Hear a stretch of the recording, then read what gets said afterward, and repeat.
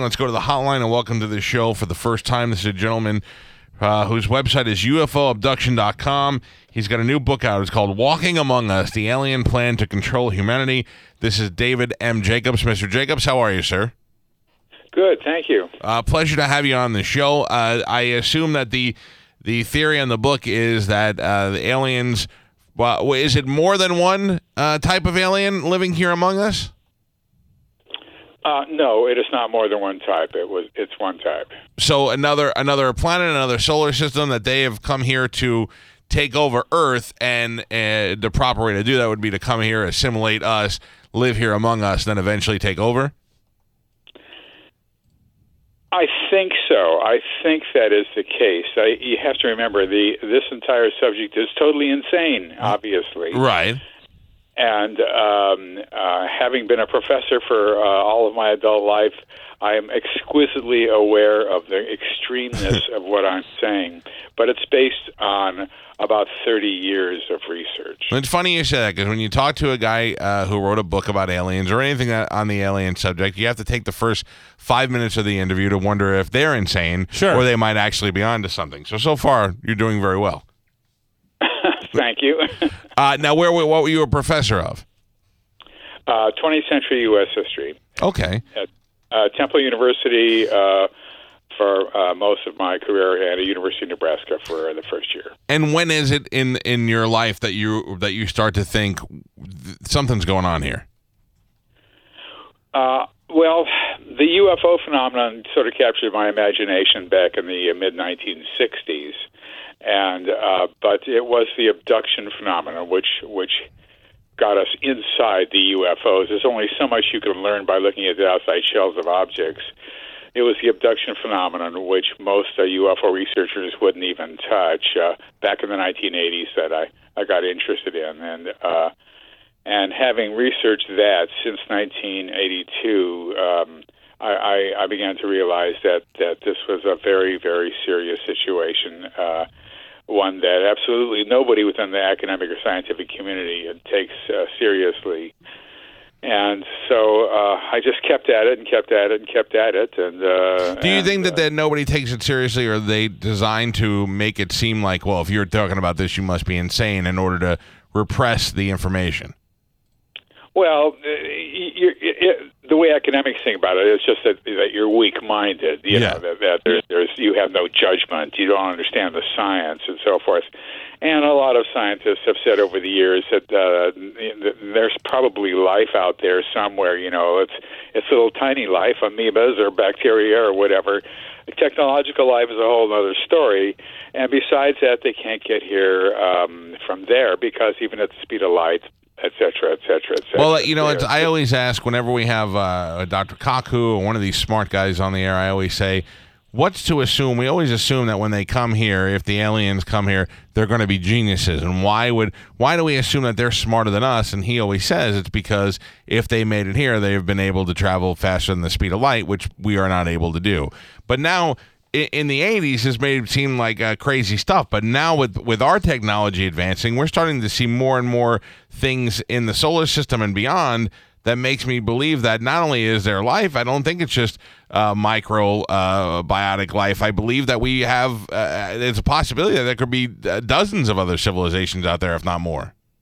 It's not a possibility, it's a certainty. If we are life in outer space and we have brand new technology that's only a couple thousand years old or whatever, there has to be others who have advanced technology because ours just began. And if you think that UFOs are extraterrestrial, that means that there's us plus who is ever in the UFOs. And you can't make an argument for two. You can make an argument for one. We're alone in the universe. It's not a good argument, but you can make it. Right. But you can't make an argument for two. If you say two, the floodgates are open. Then you're saying 2 million or 2 billion or whatever. You know, and that's advanced technological life.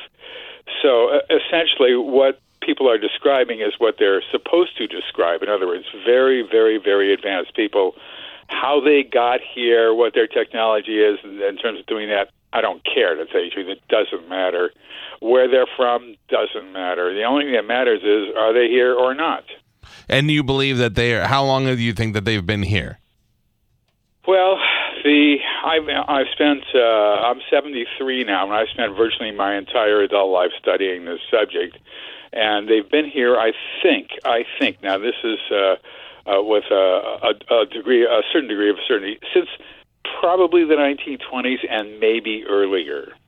Okay, and you believe that they came here and they said, "This is a place that we may need one day. Let's get in there. Let's learn about the people, and no better way to take over than to learn all their strengths and weaknesses, and they do that by living among us." So my question to you is, how do we tell who is I'm in a room with 4 other people now. How do I tell who is human and who is alien? You don't. They on board the UFO, people have been describing gray aliens and other aliens here, and then they describe for many, many years ones who look sort of half human, half alien, or mostly human and some alien, or really quite human. They go for the average. Anybody who stands out, anybody who draws attention to himself, anybody who doesn't look right is culled from the herd. And so when you say living among us, if people say that they think they see a hybrid or an alien somewhere, it isn't. It isn't one. Right. But is it possible that of the 4 people that are in the room with me now, one of them is alien, and I can't figure it out? One of the 4 people in your room. It's always possible. Don't worry about it. Move on. Next question. Next question. Well, the thing is that I don't know all of them for a very long time. Some of them came here recently. Rob has only been here for a year. I'm saying, like, how do I tell? How can I tell, or what should we be looking for? You can't tell. The only difference between them and us, and this has been known since we've known about the phenomenon itself, is that they can control us neurologically and from a distance. Obviously, it's not a million miles, but it certainly is a matter of fate. And they can make us think or do or act any way they want. So if you were to encounter somebody who you think is a hybrid and it actually is a hybrid, what you would think is, oh, this is a very fine fellow. I like him a lot. Goodbye. So Hoppy wouldn't be one, because there's one guy we have working here that I thought for sure might be a mixture, but he's not smart enough to make us believe right. It. Oh, no, yeah. When you say that they started with the abductions, we don't hear much about abductions anymore, right? No, it's become part of just sort of cable TV, popular culture. You know, you've got 10,000 channels on your TV, and they've got to have programming, and so there's shows about angels and demons and ghosts and this and that and UFOs and sometimes abductions, and it becomes part of white noise, is what I call it, just sort of background noise, and so most scientists and academics are not interested in the subject at all. In fact, since the 1960s, when I got interested in it, I have never seen such hostility towards the subject ever before in the academic community. It's not just disinterested; they're downright hostile to it. But back it seems like the 70s and even in the 80s, you would hear a story and somebody would claim to have been abducted, and they were all similar no matter what parts of the country they were from. They were probed, blood was taken, or some sort of, and they were put back on Earth, which kind of makes sense if you're a culture visiting here and wanting to know a little bit more about the planet, and then they put them back in. But then you don't hear about that anymore. Now that everybody's got cell phones and digital cameras and ways to get proof, it kind of went away. No, it's not exactly like that. The phenomenon actually is lifelong. It's intergenerational. If a person is an abductee, their mother or their father was an abductee, and their children will all be abductees as well. And it's also global. In other words, the United States does not have a corner on the abduction market. So there's people from around the world that they're taking a look at.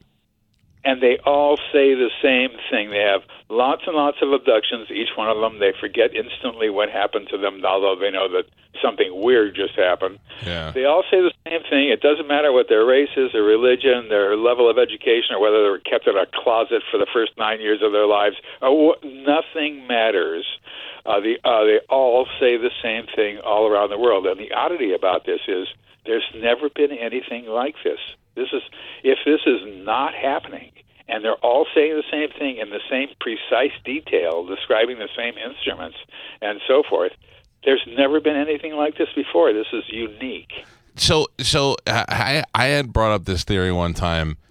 Anytime anybody describes what the aliens look like, what do they say? It's all pretty similar. The gray. They're not necessarily very tall. They have slanted eyes, right? Those are part of the workforce we see on board the objects. There are other ones as well. There's a sort of hierarchy. So wouldn't you think that if there's a hybrid alien human, that would be Asians? Because Asians are ridiculously different looking than other humans. Well, in terms of Asia, they had their own abduction situation there as well. So whatever hybrids there are would look Asian, so they would blend into the society. So I've had people from who I personally worked with obviously from Latin America, from Europe, from Africa, and so forth. And one would assume that they would blend into the society according to how people look at that, and using their genetic. See, I think that they came here long ago, before the 1920s. They came here back in the caveman days, and they looked around and they said, nothing's going on here. And then they did some experiments, and they came up with the Asian race of people. It's a half human, half alien hybrid. And they're a little bit smarter when it comes to the technology. So look at Sony. Sony's always a little ahead of everybody else. It's alien technology. And that they all look kind of the short with the slanting eyes. A lot of the ways people describe aliens looking. Well, no, it doesn't work that way. It's not quite a theory. It's a theory, but it's an evidence-free theory. Let's put it that way. I know that's what Dr. Kaku said too. He said DNA proves me different. Damn DNA. Well, he's right, and this is a situation where people should be saying wildly different things about what's happening to them if everybody thinks they're being abducted. Well, the book is called Walking Among Us, The Alien Plan to Control Humanity. This is a book that David M. Jacobs wrote, and David's not a nut job. He's a guy who was a Temple professor and a college professor, and he has been one of the folks brave enough to come out and talk about this. And when it comes from somebody who's some sort of scholar, people take it seriously. But what I want to know is when do you think, if there is a threat, when do you think it's going to start working against us? We don't know the future. We don't know why this is happening. I do think my theory is that this is what I call planetary acquisition, but I do not know why, because it's global. And if this were mental, if people were inventing this, we'd know why. They just invent the reason why, too, while they're inventing everything else.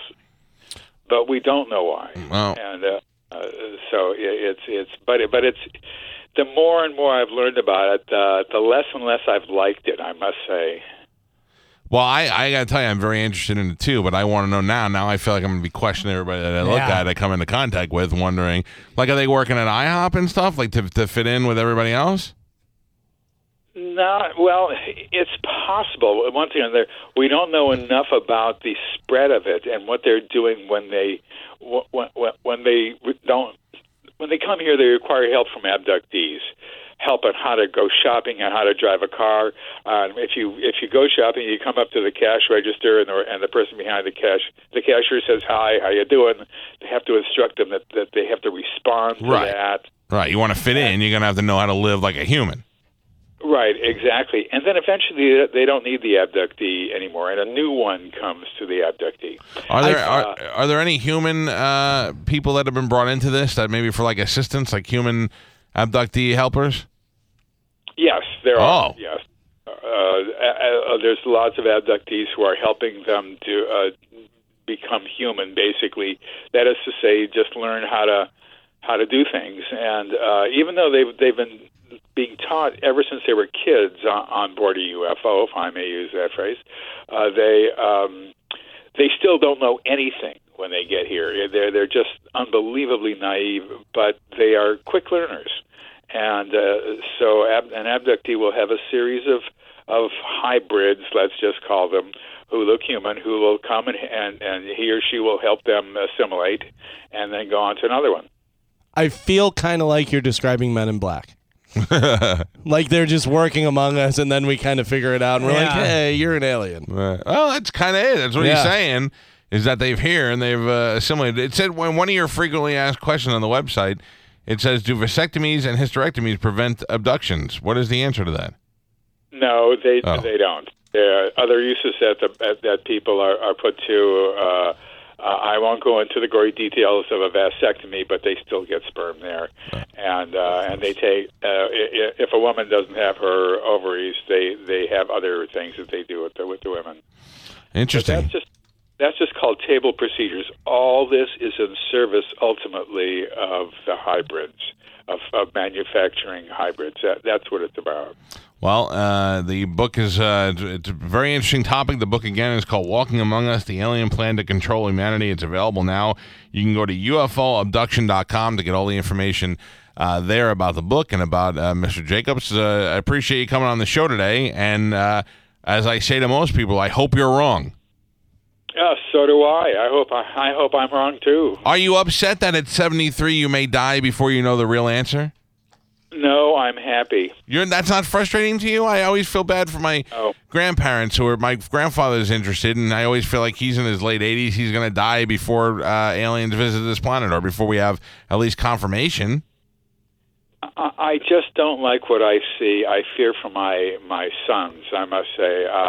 I'm glad that I'm this old and I don't have to deal with the future. I learned too much about it, and I just don't. I don't like it. What do they think, your sons? They buy into your theory, or they think you're crazy?